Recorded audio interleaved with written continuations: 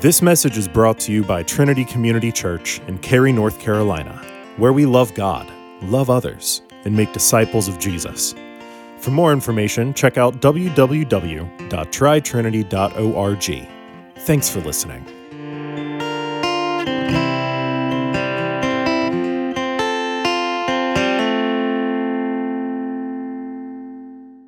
Good morning. Good to be with you. Today's a special day. It's fascinating, isn't it? Like I heard someone say on the radio, it's a day America waits all year for. Sunday morning when we get to worship the risen Lord. That's not what they meant, actually.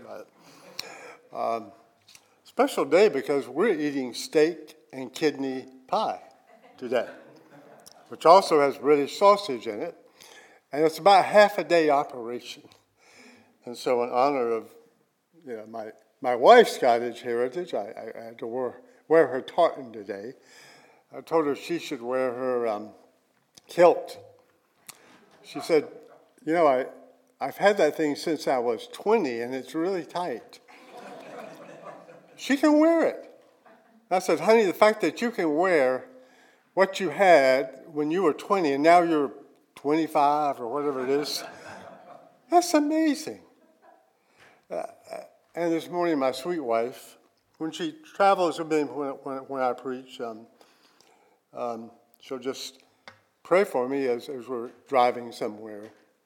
And this morning, as I was about to leave, she came out of the bedroom where she was getting ready, and she took this hand in both of her hands and prayed for me. And I told her afterwards, I said, that brings me joy. And I want to ask you, church, Trinity Church today, Galatians Church is back when, what happened to all your joy? Because in one sense today, I'm going to answer the question, what is the gospel? The gospel is joy. Not just joy, but mega joy, literally what Luke's text says. As the angel, literally, I'll use that word again, says, I evangelize, fear not, I evangelize you. That's what he's doing. He's an evangelist. I evangelize you with good news of mega joy, of great joy. I came to the Lord when I was 18 years old, gone to church all my life because I lived in a small town an hour southeast of here, and unless you were a reprobate, you went to church. Didn't mean you were a believer. By the way, one of the things my wife prayed for this morning, besides praying for me, that if anyone here who does not know Jesus, that the Spirit of God would bring you to know him today. Amen. So you have been prayed for by my wife. Now, what was I talking about before I got off on that? You'll have to prompt me. I'm 73 years old. Some of us can relate to that. Well, anyway, I wonder if Luke and Paul, the times they were together, if they ever talked about joy.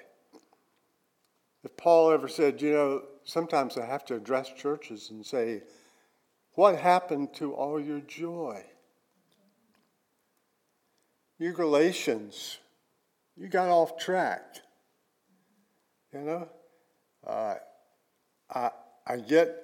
I get circumcised and I put down my ham sandwich and now I'm really a Christian. Paul says no.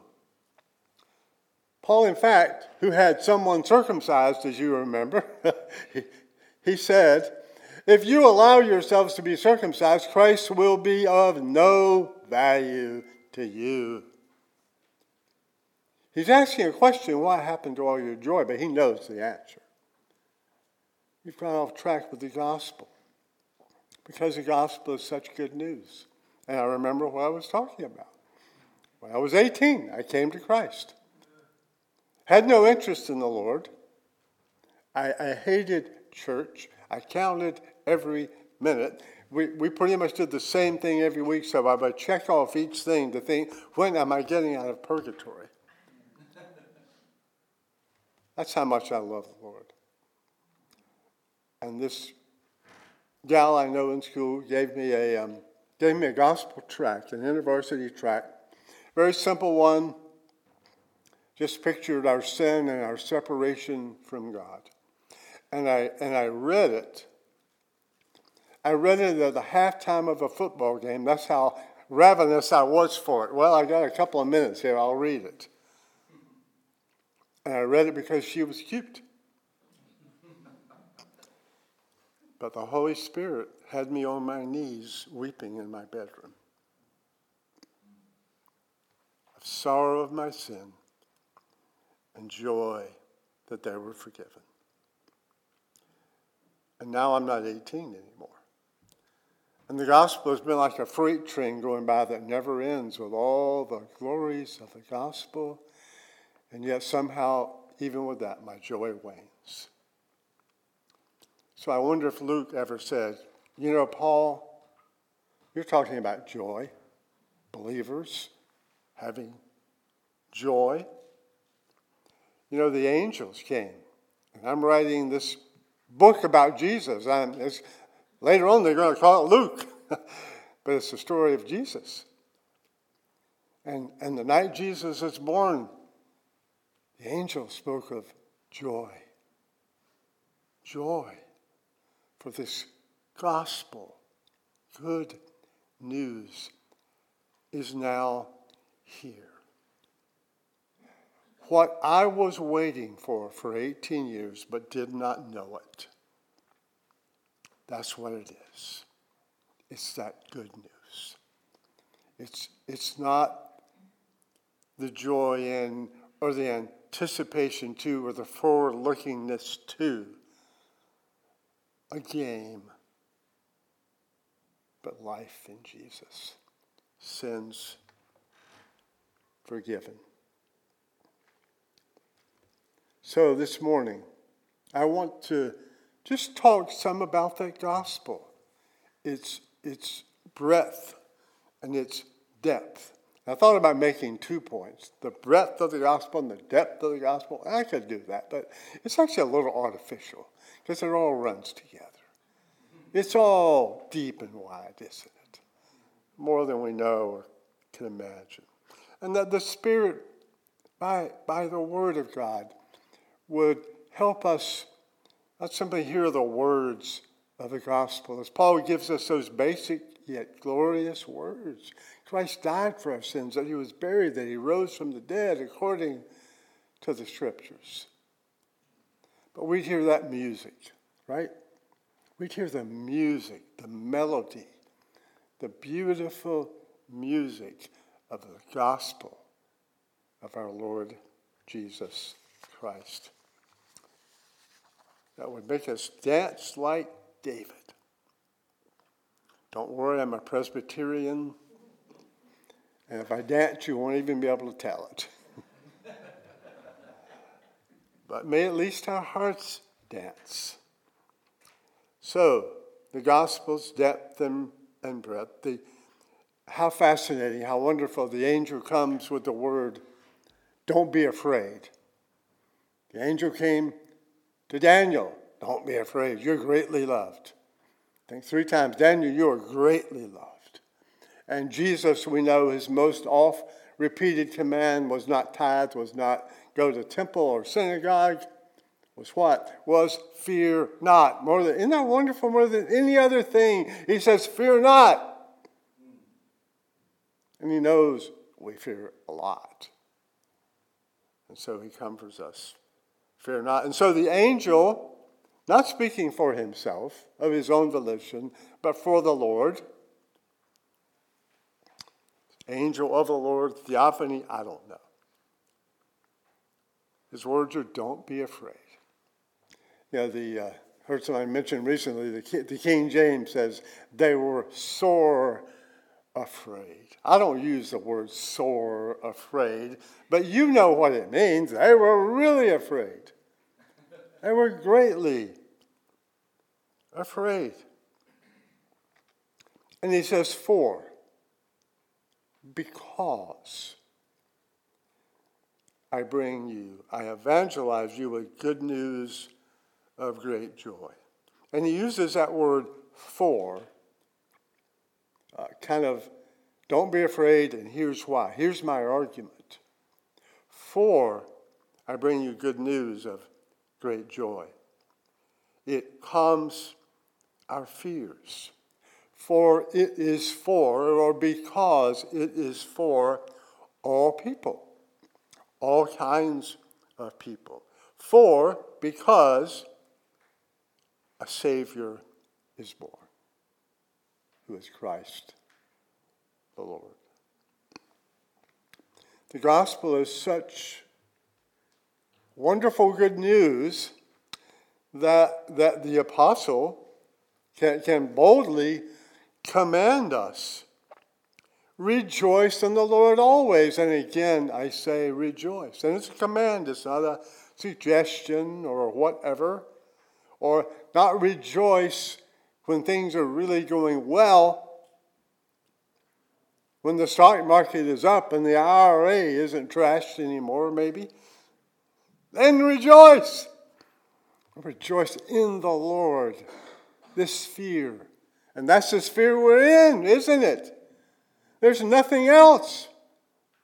All the others just falling away and fading away. Rejoice in the Lord always. Paul says, by the way, if you didn't hear me, and again I say, rejoice. Now, Apostle Paul, in the inspiration of the Holy Spirit, says that, and it's true. You know, when someone is weeping because a loved one died, don't slap them in the head and say, cheer up. That's not appropriate. Sometimes we rejoice with tears and weeping. And underlying that sorrow is joy. Because sorrow is temporary. And death in the Lord is temporary. It's very, very temporary. My wife has one of these little wooden things with a saying on it above our door. And it says, I didn't think growing old would come so fast. And it do, brothers and sisters. It's a twinkling of an eye, is it not? You were a little boy running around, weren't you, Ken? Now we don't run and we're not little boys. No, don't try. I'm not going to try. Used to play basketball and jump. Don't jump. Can't jump. I mean, I'm just not physically able to jump. I've had COVID twice, and each time my blood pressure has just crashed through the floor. I mean, under symptoms for COVID, it just should say everything and anything, right? And the first time I passed out and I fell flat on my back on the hall floor. My wife was in my office on a Zoom call, and she came out, and she had heard me fall, and I remember falling down, and I rolled over to my side because my hip hurt a little. And I remember thinking, am I dying? And this seems like a way you could die. You just collapse, and you're lying there. I remember thinking, this isn't too bad at all. We'll talk about that a little later. That particular fear. The gospel brings joy. And it's interesting, those used to have those TV segments of good news. I think they just gave up on that, right? On the TV news at night. And good news on TV might be, it's got to be about a puppy or something, right? Here's good news, this cute little puppy. Or that in the old days, the newspaper guys out on the street, read all about it, read all about it. Good news, good news. Well, what's the good news? Just great joy. Good news. What's the good news? Great joy. And how can it not be? J.C. Ryle, commenting on this, says this good news of great joy, we need not wonder at these words. The spiritual darkness which had covered the earth for thousands of years was about to be rolled away. The weight of pardon and peace with God was about to be thrown up unto all mankind. The head of Satan was about to be crushed. Liberty was about to be proclaimed to the captives, and recovering of sight to the blind. The mighty truth was about to be proclaimed, that God could be just and yet justify the sinner for Christ's sake. Salvation was no longer to be seen through types and figures, but openly and face to face. The knowledge of God was no longer confined to one nation, but offered to the whole Gentile world. If this was not good tidings, there never were tidings that deserved the name. This is the good news of great joy. And therefore, Paul asks, what happened to all your joy? He asks a serious question. Shouldn't the good news, and does it not, outweigh the anxiety, the anger we have over everything from losing a game to losing a candidate in the election? Should it not outweigh it immeasurably, infinitely? So that when you think about the gospel and what Jesus has done for you, those things take their proper places as small and fleeting things in the hand of a sovereign God who knows better than you or I. A friend of mine who is probably the best Christian I've ever met, and I don't know, what does that mean, the best Christian? So in one sense, it's a contradiction. I mean, Paul was one of the worst. He called himself the worst sinner ever. He was the greatest Christians ever. But this friend of mine that I would just say, if you want to point to a Christian, right there. And this person, not surprisingly, is full of joy. Because they're full of Jesus. They're full of the gospel. If you cut them, they bleed gospel. It is our DNA in Jesus. Gospel is deeper than our deepest fears. Fear not. You can toss a coin into a well, a deep well, and you wait a second, you haven't heard it yet, and then plop, you hear it fall. But it takes a little bit. It doesn't take 5 minutes, but it takes a little bit. And you're, wow, that's a deep well. There's therefore then evidence that this well isn't bottomless. It has a bottom. But there's no evidence that the gospel, its power, has a bottom. That it's deeper than my worries about my children, my marriage, my challenges with my health, my financial difficulties, by wondering, why doesn't that boy like me? Will I ever get married? Why did I marry this person? Why did this person die? Through all those things, God's love is bottomless. It reaches to all of our fears, all of our worries, all of our concerns. I said we made steak and kidney pie yesterday. I don't know why it's not called steak and kidney pie and sausage, but it's all that. And it's marvelous. It's strong. Very strong. And last night I thought, I was lying in bed about 11 o'clock. Did we put that away? I knew we did. I remember doing it. I remember taking the thing and putting it in the fridge after it had cooled off. And I thought, if I got up in the morning and it was sitting on the counter spoiled, I'd be weeping in the morning. And I got up and looked, even though I knew. Oh, our fears. Oh, they grab us. They grab us. But Jesus has you stronger in his strong hand than all of your fears have you.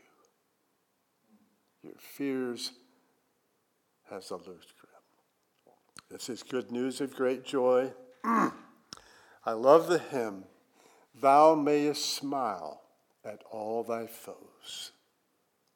Thou preparest a table for me in the presence of my enemies. And I smile at all my foes." All the hopes and fears of all the years are met in thee tonight. People don't only have a fear of what they can see and what they experience, but also the unseen. Think about Latin America, many places there where there's a mixture of Christianity and their ancient worship of their idols, their false gods, that synchronism, which neither one of them are real, right? That kind of Christianity isn't real. And there aren't real gods that they worship. Yet they continue their fear of the idols. And they're wanting to honor the idols, whether it's leaving food by a tree or whatever it is. Because they don't have a true fear of the Lord. They have a fear of these things that aren't real. That's a fear of the holy. Their idols aren't holy, but to them they're holy. And the true God is holy. The glory of the Lord shone, and the angels were what? They were so afraid. Not only unredeemed, but unglorified man, we fear in the presence of the holy. Remember in Mark 4 and these stories in other places, Jesus and his disciples are on the sea, and the storm comes up, and Jesus is sleeping, and they wake him and say, these fishermen, they're used to being on boats in storms, and they say, we're all going to die. And Jesus says, peace, be still, and this double miracle, the wind stopping, but the waves stopping. If there's been a strong wind, it can stop, but the waves continue, but it was calm. And the disciples no longer were afraid. Do you remember that? Not exactly. They were terrified. There are two words for fear there. They feared the storm, but when Jesus calmed the storm, they asked, who is this? And the word is phobia. And a phobic reaction to the holy. This man is not just a man. And we are in his presence. What are we doing here? But we don't have to have that dread of God now, do we? In fact, we come boldly to the throne of grace. Now, we just don't come tripping in, what's up, Doc? We don't do God like that, do we? We don't be too familiar. Sort of like I remember my grandfather, my father's mother, and he actually died a long time ago when I was 9 years old, perhaps. But I remember having what sort of approximates a godly fear for him. I wasn't afraid of him. He wasn't mean. He was just venerable. He was this farmer who would sit out on the porch and smoke his cigar. And if you sat in his lap, you were sitting in the lap of royalty and almost holiness, it felt like. Whatever that felt like when you were 8 years old. There was that deep, loving respect. But there was not that craven fear. Right? Because that loving, respectful, holy fear addresses all of our fears.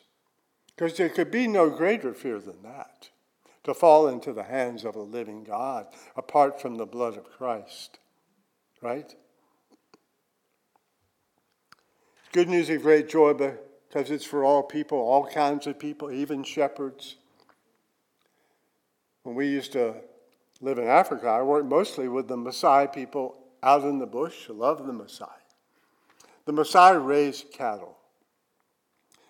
And some of the Maasai say, well, cattle graze the land, and God made us cattle raisers.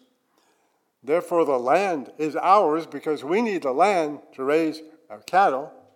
And therefore, the cattle on the land are ours, even if they're yours. Right? That's the logic. So sometimes we recover our cattle. We go to the next town or the next tribe. We're not stealing. We're just recovering our cattle because it must be ours. And sometimes shepherds, they recovered a couple of sheep, perhaps. And you remember, shepherds were not allowed to testify in court.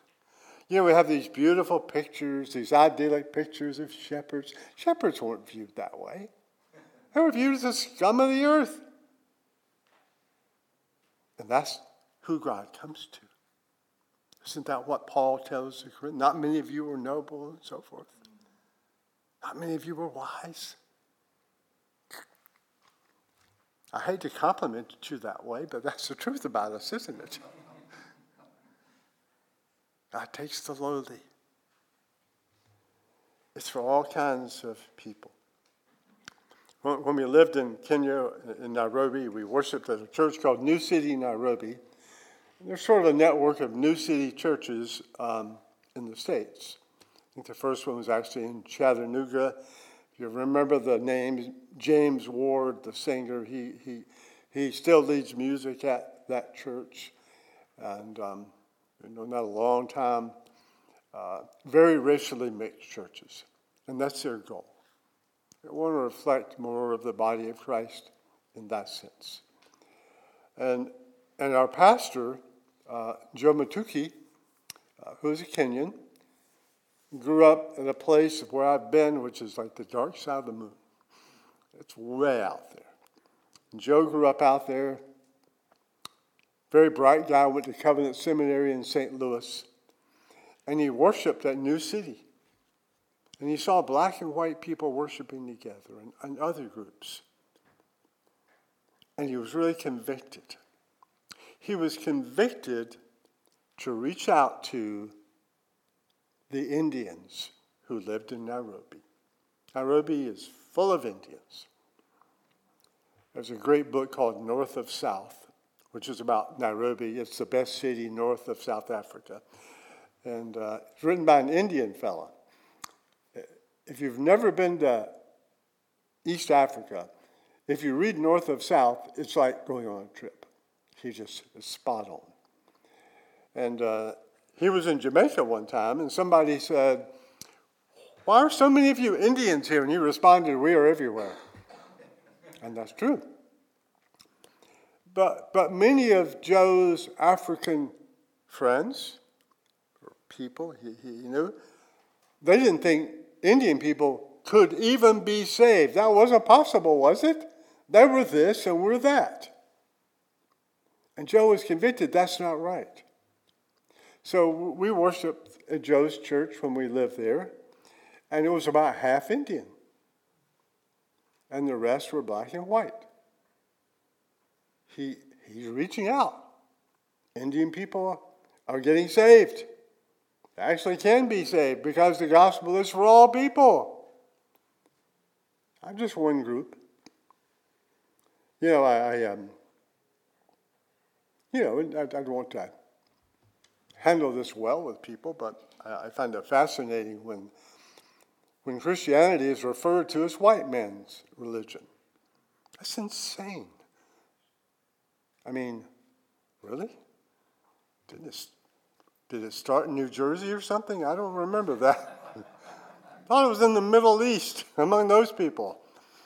And a couple of the great early theologians of the church, weren't they from Africa? Yeah, actually they were. You ever heard of that guy, Augustine? Yeah, he was an African, by the way.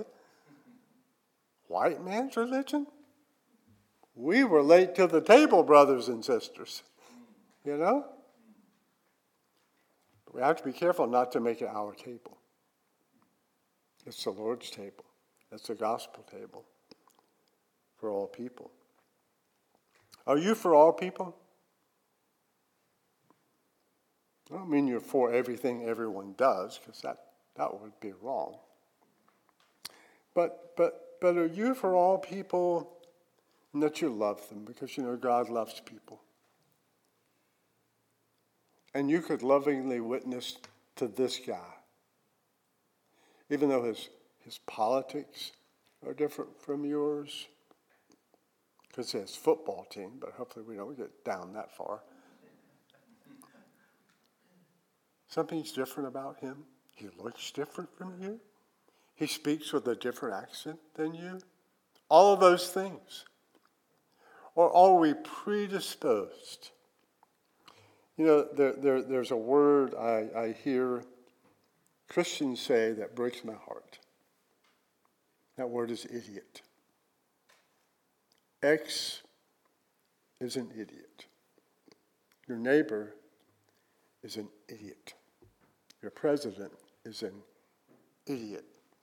Your wife's, your children's teacher is an idiot. Should not be a word for believers, brothers and sisters. That should not be a word. Should not be a word we use. For you are a great sinner who deserve hell. And chew on that before you speak of people. Before I do that. Cleanse your vocabulary of such language, because it affects your heart and your ability to love your neighbor and to even want to bring the gospel to your neighbor.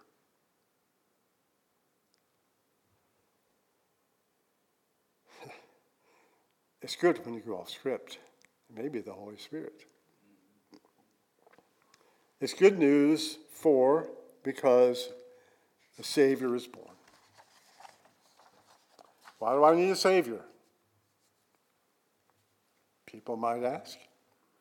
In the Westminster Confession of Faith and Catechisms, which we use in my denomination as our this is a summary of what Scripture says. We speak one of the questions about our sins and misery. Most people would say, I have a few sins, and I kind of like some of them. Not much misery. But yeah, that's really the truth about us, whether we know it or not. Our sin and our misery. And so the same thing might be, I don't need a Savior, I'm doing pretty well. Things are pretty good. Well, we do need a Savior from our sin, don't we? Because all have sinned and fall short of the glory of God. Paul says this is of first importance, that Christ died for our sins, according to the Scriptures. Someone may deny sin in terms of God's law, but a semi-honest person will find it hard to disagree with the statement, do you break your own standards? Yeah, I do. I can't keep my own standards. I surely don't keep God's standards. And so Christ died for us. He was buried. We will be buried too one day soon.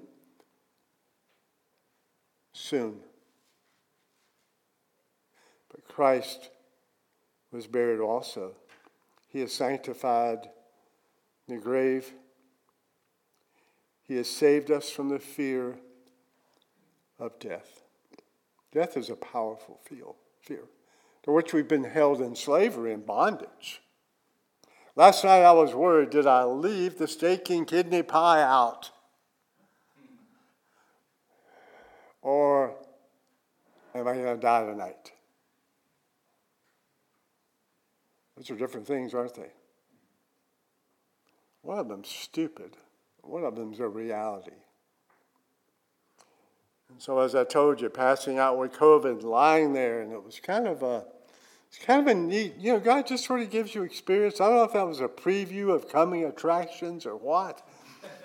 But just lying there, wonder if I'm dying. And I thought, well, good. That would be kind of nice. Especially to die this very pleasant way. To kind of pleasantly go into the presence of Jesus is not exactly the worst thing I can think of. I don't know about you.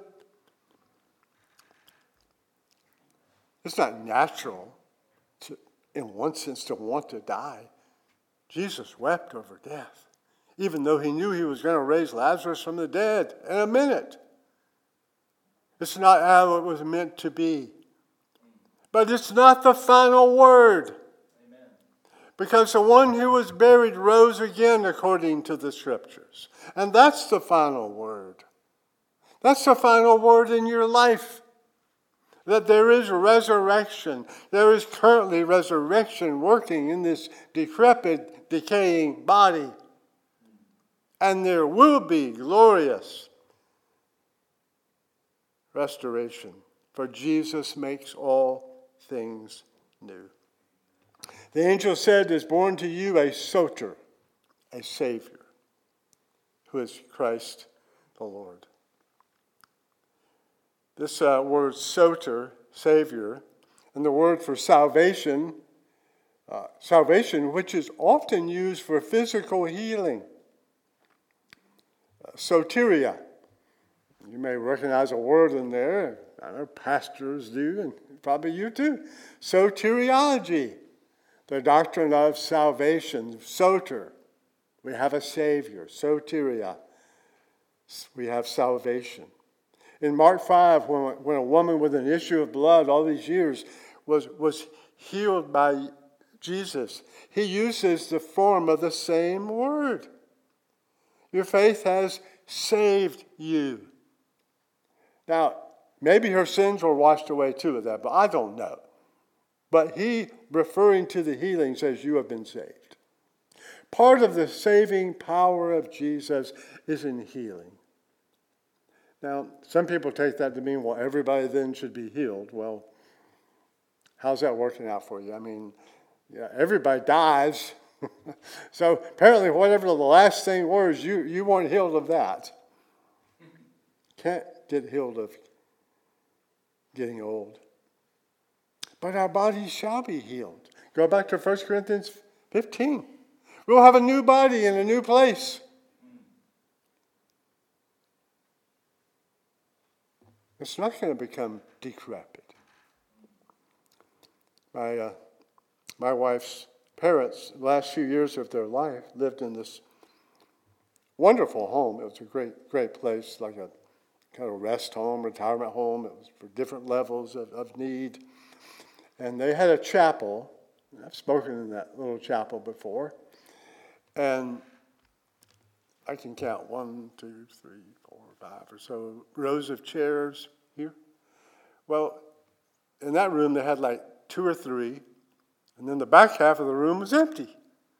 No chairs. I remember going there the first time, I thought, well, this is a bad use of space. I don't quite get this. Well, so many of those people were in wheelchairs, right? And they needed space.